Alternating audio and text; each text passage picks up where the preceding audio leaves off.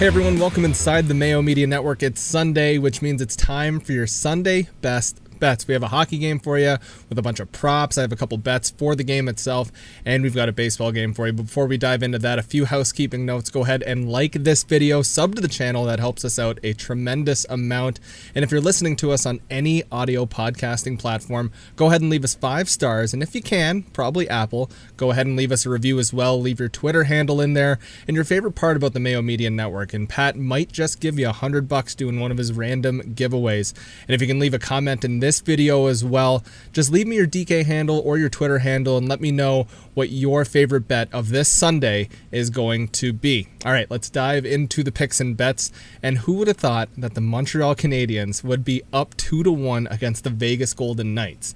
A lot of people throughout these playoffs have had Montreal being swept. First it was the Leafs, they'll get swept. Then it was the Jets, they'll get swept. And now against the Habs, it's like, is this team the real deal? I just look at this team and go, Carey Price is the real deal, and they've got a bunch of young kids who are just playing their asses off, and I actually love to see it. If you know me, I'm a Leafs fan, but I just thoroughly enjoy good hockey, and I like seeing my buddies enjoy and have a good time. So shout out Chris Meany, getting to enjoy your Habs while I sit here and bitch about the Leafs. Anyways, we have a couple bets here for this game itself.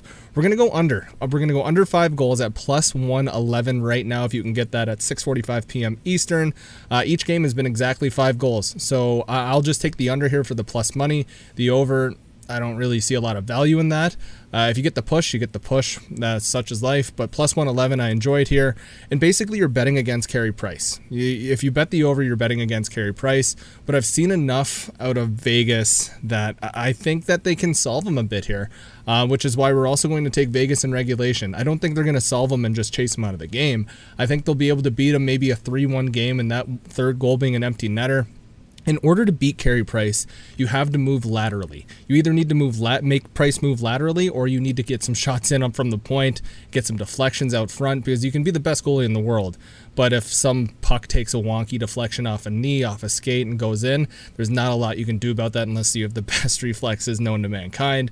But Chris Meany said it before, and the tape shows it as well. If you want to beat Carey Price, you got to go left or right on him. You can't just try and shoot glove side. That doesn't work. The Jets didn't get the memo. The Leafs didn't get the memo on that.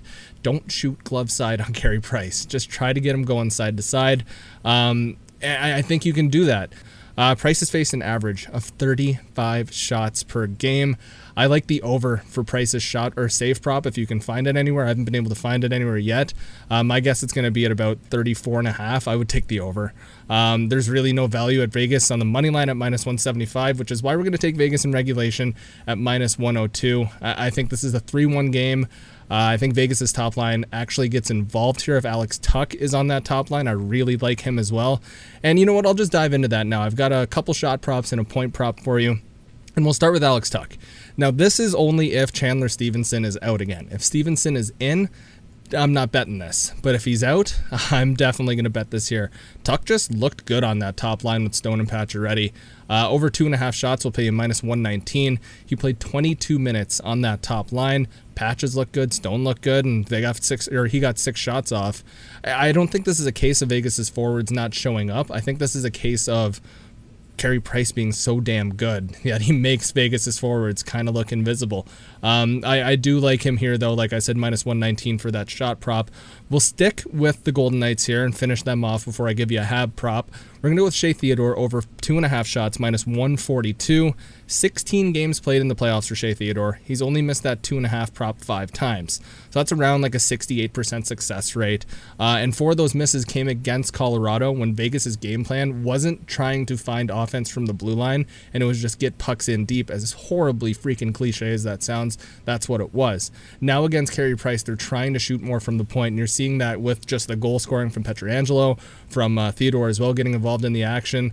And he has 11 shots in 3 games against Montreal. He hasn't missed that prop whatsoever. So when you take into account that Theodore has missed 4 of those 5 against Colorado, and then the rest has pretty much been overs except for 1 game there, I like the over 2.5 at minus 142.